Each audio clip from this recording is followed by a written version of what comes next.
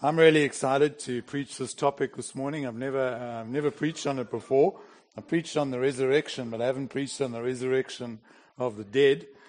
And so I'm looking forward to this. And I must say, the more I've looked at it, it's become such an important truth in my life. And I'm really hoping that God is going to minister to you this morning, that you're going to get excited about this. And it's going to cause you to press in on the Lord and really get your relationship stronger with Him and have a real solid hope for your future. So let's just pray before we begin. Father, we come to you this morning thanking you that you're already in our midst, thanking you that you're already working and you're already touching lives. But Lord, as we sit under your word this morning, we ask that you would give revelation by your Holy Spirit. And so we say, come, Holy Spirit, come and speak to us, come and open up our eyes so that we can understand the Scriptures, so that we can know the truth that you've given to us. In this topic, we know that this is one of the foundational teachings, so it's an elementary teaching, and yet we hear so little of it that it almost seems like it's an advanced teaching. But Lord, I pray that today it would be simple, it would be easy to understand, it would be something that we all grasp, and something that you speak personally into our lives. So we welcome you, Lord. Come and speak this morning. In Jesus' name we ask this. Amen. Amen. Alrighty, so resurrection of the dead. So we're dealing with the second last foundation that we find in Hebrews chapter 6. Anybody, can you repeat what those foundations are? Found in Hebrews 6, 1 and 2. Number 1, repentance from dead works. Number 2, faith in God. Number 3, baptisms, plural. Number 4, laying on of hands. Number 5, the resurrection of the dead, which is what we're covering today. And number 6, eternal judgment, which we'll cover next week. But this is a very big topic, and I don't really want to leave a lot out. I'd rather cover as much as I can. So what I'm going to do is I'm going to do part 1 today. Oh, it needs to be a bit closer to my... Is that better? I need a curved or straight face, do I? Or a curved mic. I think it's my ears. Is that better? Oh, not really. He's like, yeah, kind of. But because it's such a big topic, I'm going to do part 1 this morning and part 2 this evening. So I believe a lot of you were emailed just to let you know that we're going to do 2 parts. It will be recorded, so there'll be both messages on the recording. And the other thing is that because there's such a lot to cover, it might be worth your while to just listen, to write down the references rather than turn there.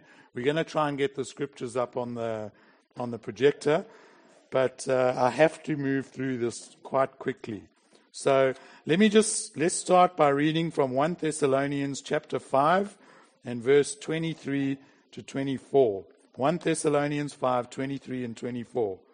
It says, "Now may the God of peace make you holy in every way, and may your whole spirit and soul and body be kept blameless until our Lord Jesus Christ comes again." So I want you to notice right from the beginning that scripture says we have a spirit, a soul, and a body. It's very important that we understand this truth. We are a triune being. We're created in the image of God, who is triune, the Father, the Son, and the Holy Spirit, and we are spirit, soul, and body. That's what the scripture says. 3 distinct parts to us. The word resurrection means to stand up out of. So in this topic here, it means to stand up out of the grave. So it sounds a bit freaky, but that's what it means, stand up out of the grave. And it's important to understand that it's the body that's going to be resurrected. Okay? Our spirit and soul are not going to need resurrection because they don't pass into death. Your body will. Your body one day is going to go into the grave and it's going to start decomposing, and it's your body That's that resurrection. That's what we're talking about today. Okay? And I found that many people are really interested in what's going to happen to them when they die. But at the same time, many people have no idea of what Scripture says about what's going to happen to them when they die. And so a lot of people are just simply hoping for a good outcome. They're hoping things are going to turn out all right. And yet the Scripture actually has a lot to say about what's going to happen. And so there's no need for us to live with this kind of, I just hope things are going to be okay, because the Scripture tells us a lot about what's going to happen. Alrighty, so let me just start off with 5 characteristics of life after death. And Jesus gives us a picture of what happens after death in Luke chapter 16 from verse 22 to 26. And let me just point out before we read this, is that I don't believe Jesus is teaching a parable here. Let me show you what I mean. I'm just going to read quickly some verses, a couple of chapters before. Luke 14 verse 16 says, Jesus replied with this story, the parable of the great feast. Luke 15:3, Jesus told them this story, the parable of the lost sheep. Luke 15:11, to illustrate the point further, Jesus told them this story, the parable of the lost son. The parable of the shrewd manager is in Luke 16 verse 1. Jesus told this story to his disciples. But now we get to verse 19. Sorry, Mark, verse 19. And it's the parable of the rich man and Lazarus. And what does verse 19 say? Jesus said. Yeah. Not Jesus told a story. Jesus said. Okay? So I don't believe this is a parable. You might disagree with me, but I believe this is what actually happened. Okay? Jesus said, verse 22 to 26. Verse 19 we'll read. There was a certain rich man who was splendidly clothed in purple and fine linen, and who lived each day in luxury. At his gate lay a poor man named Lazarus, who was covered with sores. As Lazarus lay there longing for scraps from the rich man's table, the dogs would come and lick his open sores. Finally, the poor man died and was carried to the angels to sit beside Abraham at the heavenly banquet. That's verse 23. Just click on the next verse, 24. Oh, sorry. Have I gone past it? Anyway. Sit beside Abraham at the heavenly banquet. And in the Greek it says to Abraham's bosom. So some translations will say Abraham's bosom. The rich man also died and was buried. And he went to the place of the dead. In the Greek it's the word Hades. Okay? There in torment he saw Abraham in the far distance with Lazarus at his side. The rich man shouted, Father Abraham, have some pity. Send Lazarus over here to dip the tip of his finger in water and cool my tongue. I am in anguish in these flames. But Abraham said to him, Son, remember that during your lifetime you had everything you wanted, and Lazarus had nothing. So now he is here being comforted, and you are in anguish. And besides, there is a great chasm separating us. No one can cross over to you from here, and no one can cross over to us from there. The rich man then said, Please, Father Abraham, at least send him to my father's home, for I have 5 brothers, and I want to warn them so they don't end up in this place of torment. But Abraham said, Moses and the prophets have warned them. Your brothers can read what they wrote. The rich man replied, No, Father Abraham, but if someone is sent to them from the dead, then they will repent of their sins and turn to God. But Abraham said, If they won't listen to Moses and the prophets, they won't be persuaded, even if someone rises from the dead. And how true was that?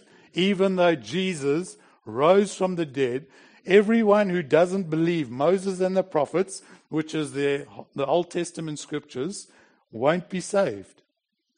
God's basically saying, you have my word, that's enough. If you don't believe my word, you won't be saved. Jesus has already risen from the dead. Everything you need to know about salvation is in here. That's enough. You don't need someone to come back from the dead and tell them. We've got the Word of God. That's what Jesus is saying. And so this passage of Scripture shows us 5 characteristics of life after death, which actually contradict a lot of teaching that's out there. Number 1 is there was persistence of personality after death. Lazarus was still Lazarus.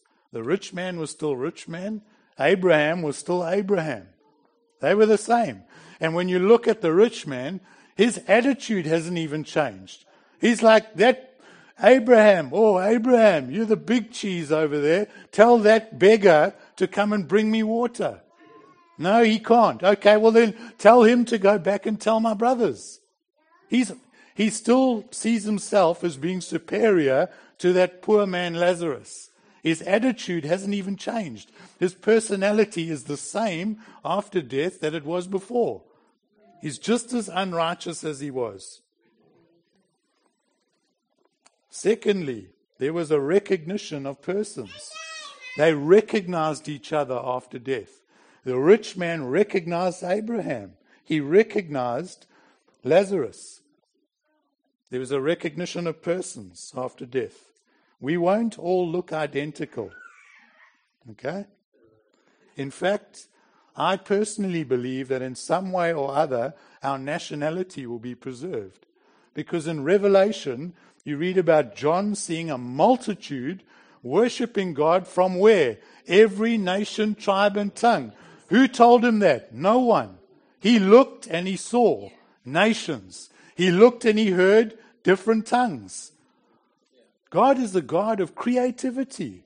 I mean, when God created grass, he didn't just create 10 different types of grass. Scientists believe there are over 10,000 types of grass. I mean, imagine that. So how boring would it be if everyone in heaven all looked the same, we're all kind of like generic, and we all spoke the same way? Boring. God's not like that. Then I believe the nations are going to be in heaven. That means racists are going to have a problem because ethnic groups will be in heaven. I honestly believe that. I do. Anyway, there's a recognition of persons. There's also a recollection of life on earth. Abraham reminded the rich man of what happened during his life on earth. And he didn't go, oh, I'd forgotten about that. Are you sure? He knew what had happened. See, the Bible teaches that God will wipe away every tear. It doesn't teach that he will wipe our memories. Okay? There was also, number 4, a consciousness of their present condition. So even though they may not have had their bodies with them, the rich man was in torment and Lazarus was being comforted. They were conscious of their present condition.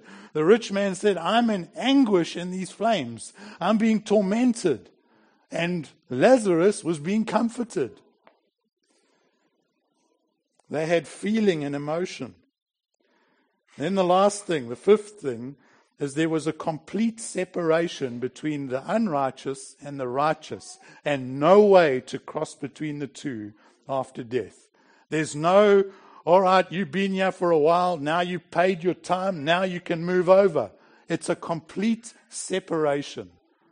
The righteous in a place called Abraham's bosom, and the unrighteous on the other side. Okay? And I believe Jesus here is teaching about life after death, and in particular, people who died before Jesus made his sacrifice on the cross. Because Jesus' death, burial, and resurrection bisected history, and massive changes took place after that. I believe that before Jesus, all departing souls went to Hades, okay? Where there's these 2 parts. There's Abraham's bosom, where they're comforted, and then there's the torment side. But it's a Jewish belief to today that all departing souls go to Hades, okay? In Hebrew, it's called Sheol. You might read that in the Old Testament. The Greek word is Hades. Okay, same place.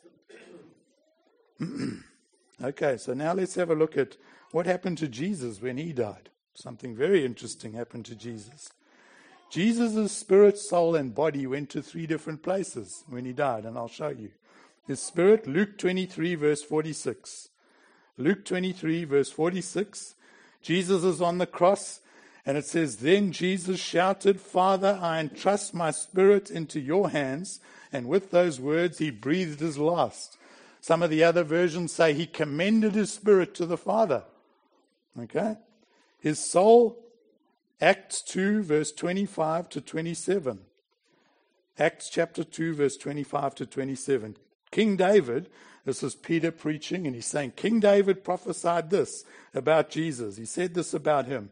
"I see that the Lord is always with me. I will not be shaken, for he is right beside me. No wonder my heart is glad and my tongue shouts his praises. My body rests in hope. For you will not leave my soul among the dead or in Hades." Okay? "You will not leave my soul in Hades or allow your Holy One to rot in the grave." Now you can't leave something, or I can't leave a place I haven't been to. I can't say, "You will not leave me at the plaza if I never go to the plaza." Amen? I can't say, "You'll not leave me in Hades if I don't ever go there, or if I'm not currently there." Okay? You can only leave somewhere you've been. Okay? Just logical sense. And so I believe this is showing that the soul of Jesus went down into Hades. Okay? The place of departed souls. 1 Peter, and we see it again in 1 Peter chapter 3, verse 18 and 20. 1 Peter 3, 18 and 20. "Christ suffered for our sins once for all time. He never sinned, but he died for sinners, to bring you safely home to God. He suffered physical death, but he was raised to life in the Spirit. So he went and he preached to the spirits in prison, those who disobeyed God long ago, when God waited patiently while Noah was building his boat. Only 8 people were saved from drowning in that terrible flood." So Jesus' soul went down into Hades, and it says he preached to them. It says he made a proclamation. So he made some kind of a proclamation to these guys, all these people that are waiting in the place of the dead, okay? And I don't believe it was a 3-point sermon with an altar call at the end of it, but Jesus went down there and he made some kind of a proclamation to these souls that were there waiting. And then lastly, his body, we know, was laid in the tomb, and it lay there until he was raised from the dead. John 19, verse 40 and 42.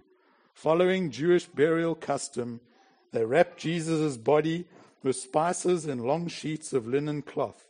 The place of crucifixion was near a garden where there was a new tomb, never used before. And so, because it was the day of preparation for the Jewish Passover, and since the tomb was close at hand, they laid Jesus there. So Jesus committed his spirit to the Father. His soul went into Hades. He made a proclamation there, and he did a few other things which we'll cover as we go through this.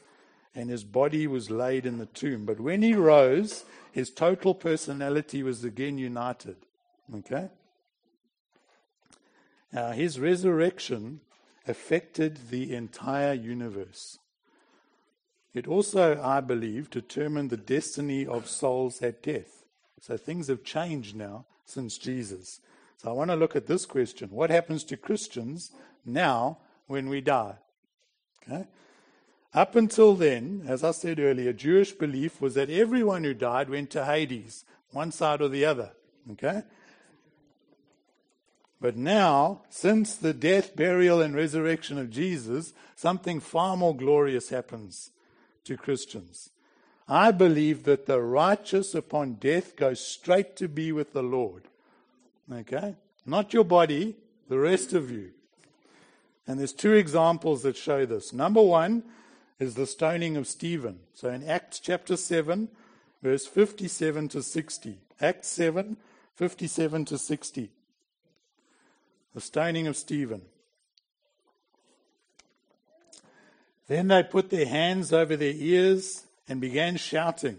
They rushed at him and dragged him out of the city and began to stone him. His accusers took off their coats and laid them at the feet of a young man named Saul, who later became the Apostle Paul, changed his name. As they stoned him, Stephen prayed, "Lord Jesus, receive my spirit." So he knew his spirit would go directly to be with Jesus. And where's Jesus? Waiting in Hades or seated at the right hand of the Father? Seated at the right hand of the Father. He's not still waiting with Abraham and everybody else in Hades, okay?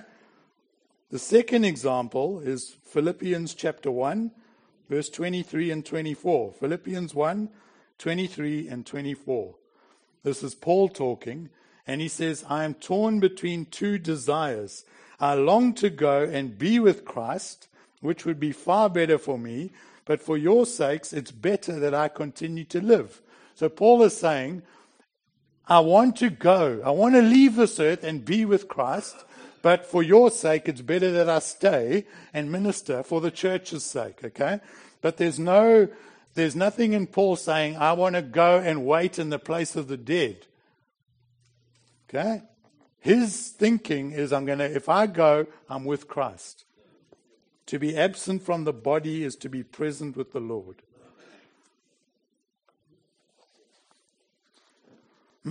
You might say, well, maybe Christ isn't there, but we know Christ is in heaven.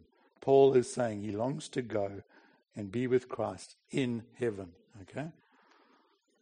All right, so that's where we are going immediately upon death. But what about those believers who died before Christ? What happened to them? So I'm going to share this, but you might say, well, it doesn't really affect me, and maybe it doesn't. And I'm going to share my opinion on this because this is a topic that is really divided. There's a lot of different ideas. But I'm going to give you what I believe, just so you can have something to think about, and maybe it gets the grey matter going, but it's up to you. I mean, if you disagree with this, I believe you can still die and go and be saved and be with the Lord forever, okay? But I believe that when Jesus died, he went down into Hades, he made a proclamation, and he released the people, the righteous, who were in Abraham's bosom side of Hades. Not the other side, the righteous side. I believe he released them. And I believe that Ephesians 4:8 shows us that this is what happened. Ephesians 4:8. That's why the scriptures say, when he ascended to the heights, he led a crowd of captives and gave gifts to his people. So this is when Jesus ascends, we know that he gave gifts to people. He gave gifts to the church. Apostles, prophets, pastors, teachers, and evangelists, okay? But the other thing he did is he led a crowd of captives. Now, in other versions it says he led captivity captive. What does that mean? He led captivity captive. It's difficult to understand. I believe it means he captured and took the people who were captive in that side of Hades. They were captive. They couldn't leave until the sacrifice for sins had been made. Jesus came down. He took the keys of death and Hades, and he released the people that were his. Those righteous people who believed in the Messiah, who died maybe thousands of years before Jesus came, he released those people because they're his. If Jesus has the keys now to Hades, which you read about in Revelation 1, verse 18, John sees Jesus, and Jesus says to John, I am the living one. I died, and look, I am alive forever and ever, and I hold the keys of death and the grave. That's Hades. If he holds the keys of Hades, why would he leave his people locked in there still? Makes no sense. The devil used to have the keys. He used to have the power of death. Amen. Hebrews 2, verse 14 and 15. Hebrews 2, 14 and 15. Because God's children are human beings, made of flesh and blood, the Son also became flesh and blood. For only as a human being could he die, and only by dying could he break the power of the devil, who had, past tense, the power of death. He doesn't have it any longer because Jesus took the keys off of him. Okay?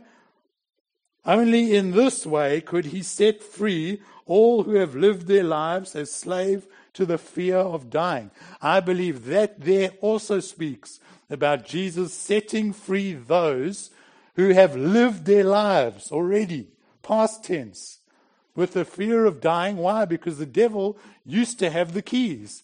Jesus came, he made a proclamation, he took the keys, and he set all of those guys free. That's what I believe. If you don't believe that, not a problem. Okay? I won't argue with you. I'm just sharing my opinion here. Okay? Jesus loves these people. The unrighteous who are in Hades, who have been there for maybe 4,000 years plus, are still there. Okay?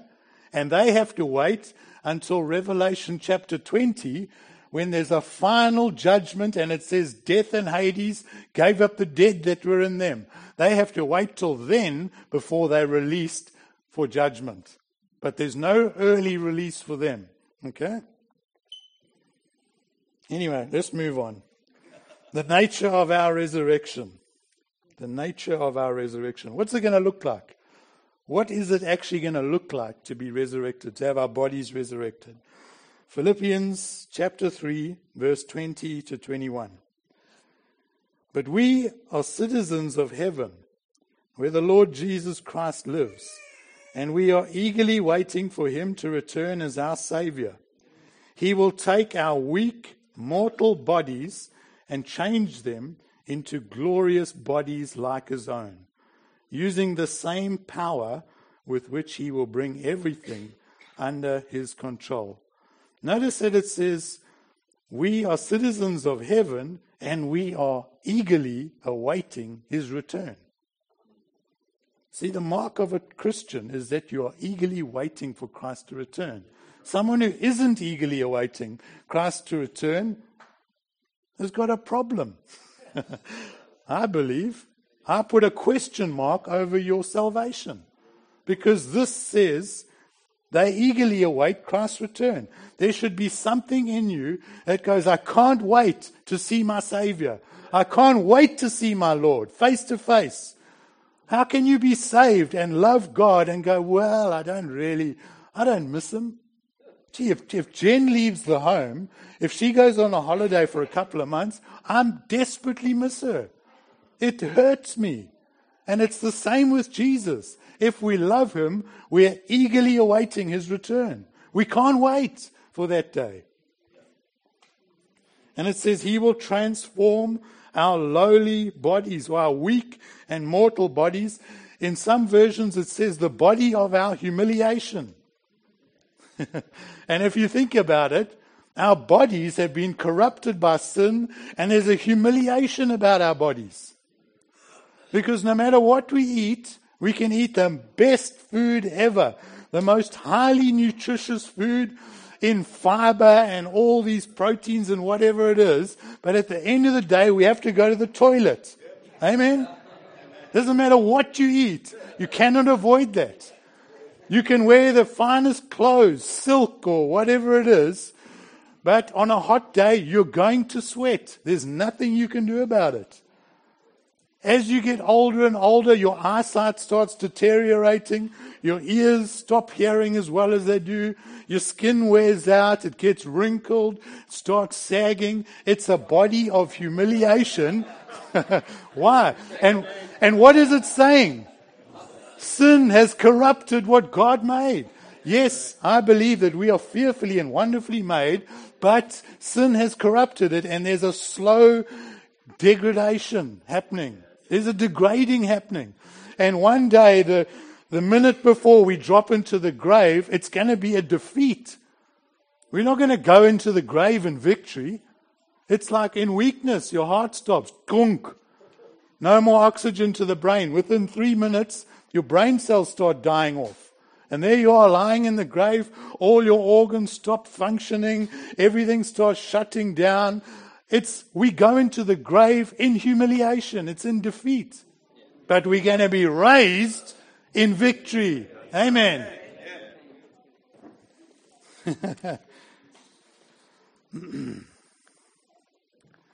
Our resurrected bodies are not going to be lowly. They're not going to be weak. They're not going to be mortal. They are going to be absolutely glorious. We are going to come up out of the grave in victory. From the ashes, we sung it, we will rise. What's the next line? I knew it. The resurrected King is resurrecting me. Now, there was something else, something about in victory. I can't remember it. When I heard it, I was like, I must remember that. Anyway, we sung about it, coming up out of the grave in victory. That's what it's going to be like. It's going to be, whoa, praise the Lord. It's going to be us overcoming in victory. 1 John chapter 3, verse 2 and 3. 1 John chapter 3, verse 2 and 3. Dear friends, we are already God's children, but He has not yet shown to us what we will be like when Christ appears. But we do know that we will be like Him, for we will see Him as He really is. Isn't that going to be wonderful, eh? To see Jesus as He really is. And look at the next verse. All who have this eager expectation will keep themselves pure, just as He is pure.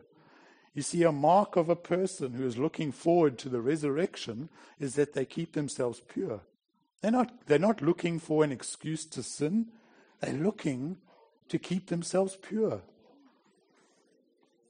1 Corinthians chapter 15. I'm reading a lot of scripture, but as I said in a couple of messages ago, I'd rather let the word speak to you, particularly on this topic, than me. 1 Corinthians 15, verse 35 to 38. But someone may ask, how will the dead be raised? So we're looking at the nature of the resurrection.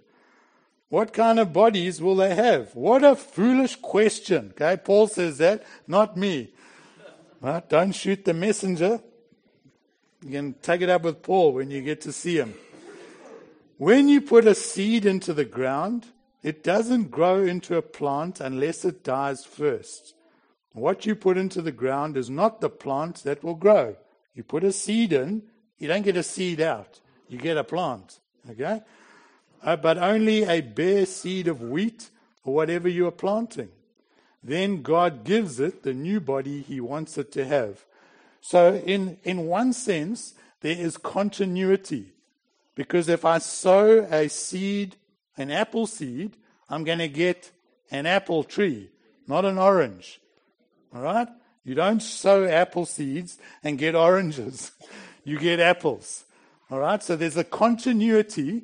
When you sow a seed of wheat, you get that stalk of wheat that grows up that has a similar or the same DNA. There's parts about it that are the same, but there's also change that's happened.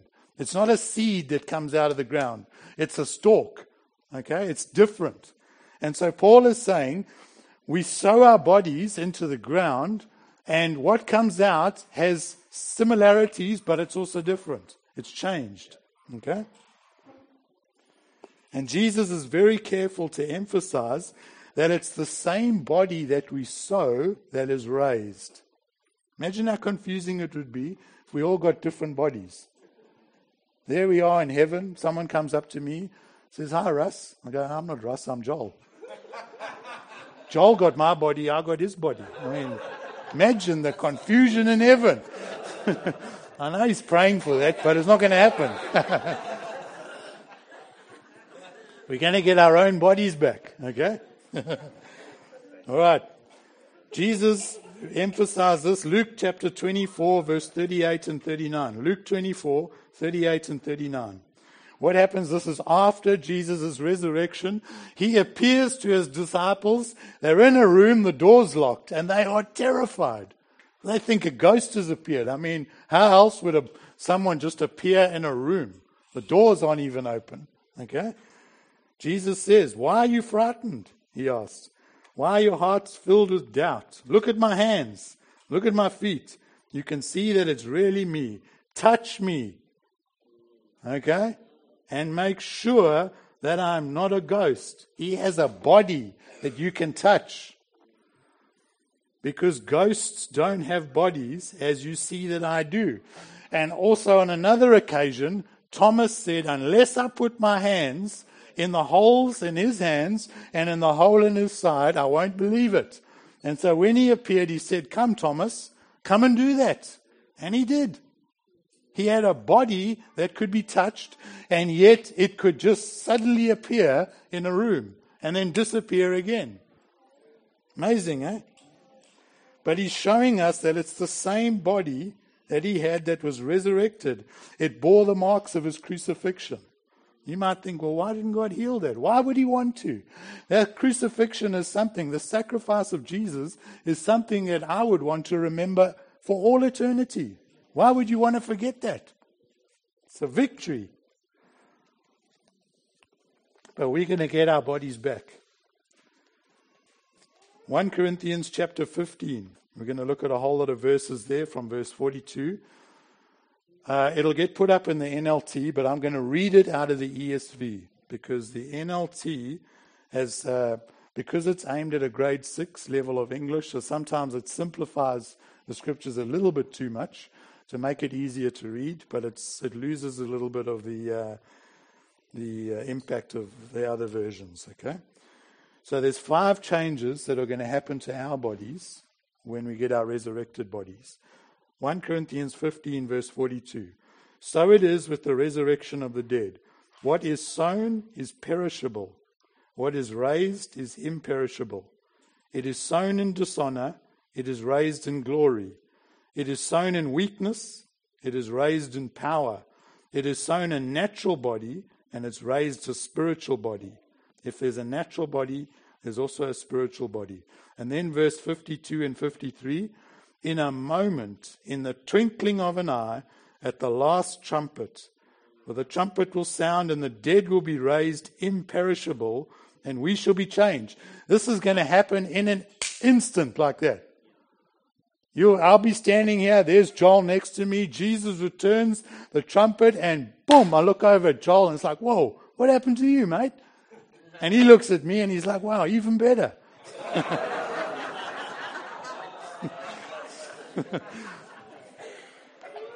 Okay.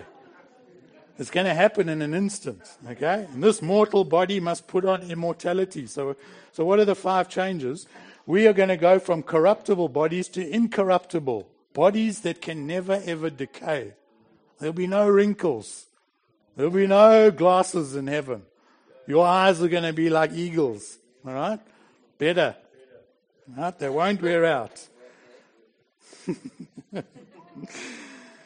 All righty, let's move on.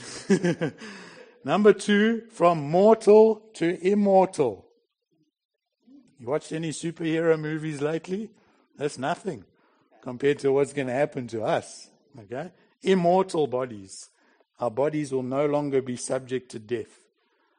From dishonor to glory. As I said earlier, when we go down into the grave, it's going down in dishonor. Things are packing up. Everything is tick, tick, tick, tick, tick. And boom, ended. This failure, that failure, the next thing. But when we come up, glory, victory, shining, blazing like the sun. What a victory, eh? What a triumph. Number 4, our bodies will be sown in weakness, but they will be raised in power or in strength. And number 5, our bodies will be sown a natural body, but raised a spiritual body. They will be spiritual. Now, I'm not entirely sure of what that means. There are a lot of different views about this, But when you look at what happened to Jesus, I mean, we see that he just appeared in a room. He could eat a fish, but he didn't have to. Okay? Not because he was hungry, it's because he was showing, I've got a body. Okay? But he can just disappear and reappear all over the place. So some commentators have said it's sown a natural and raised a supernatural body. Others have said it's sown a soulish body and raised a spiritual body. So right now, your soul is what's making the decisions, the major decisions in your life. The spirit is willing, the flesh is weak. Who are you going to choose? Your soul makes the decision. Am I going to go with the spirit or am I going to go with my flesh? Okay? But our new bodies are going to be spiritual. And I believe it could mean that our spirits are going to be the decision makers, not the soul anymore. Maybe. Who knows? All I know is that our resurrected bodies are going to be amazing. They are going to be awesome. I really hope that you're getting excited about this. But I also want to say something, is that there are a lot of Christians who worry about they make it an important thing. Should I be buried or could I be cremated? Okay? Now for me, it's up to you. I have a problem saying Christians have to be buried because when Christ raises your body, if it's been burnt to ashes, it's going to be a problem for God. It says when Jesus returns, he is going to use the same power that he controls the entire universe to raise all these millions of bodies. And so whether it's ashes or whether it's bones, because, I mean, it doesn't take long for your body to decompose to the level of just bones. You're not going to have any organs, no flesh, no muscles, no sinews, no brain, no nerves, no nothing. It'll just be bones. Okay? If he can make your body back after bones, he can do it with ashes. Otherwise, woe betide any Christian that dies in a fire. Your house burns down and you're dead. What then? Oh, I'm supposed to be buried. What about, there I was swimming at sea, a shark came and took my leg. Now I'm an amputee. When I get raised, Jesus raises me, but where's the rest of my leg? It's in the sea somewhere. Has to send an angel. Go fetch that guy's leg so I can join it on. People get silly about all this stuff. God is so powerful, if he can make your body out of dust, he can do it again. That's what he made Adam from. Dust. So it's a false teaching to go, Christians have to be buried. It's nonsense. I'm happy to be cremated. It's cheaper and I don't leave a burden for my family. I don't want to leave them with a bill of thousands and thousands. It's just my body. It's going to be raised by Jesus. I'm going to be long gone. I'm going to be with the Lord. If I can save some money for my family, hey, I want to bless them. I don't want to go, no, I need you to pay the money, get me buried. It's not important. If you want to be buried, go for it. If you want to be cremated, go for it. If you get eaten by a shark, go for it. Okay? I mean, if you get eaten by 10 sharks, then you're all over the joint. Doesn't matter. God has the power to raise your body. Okay?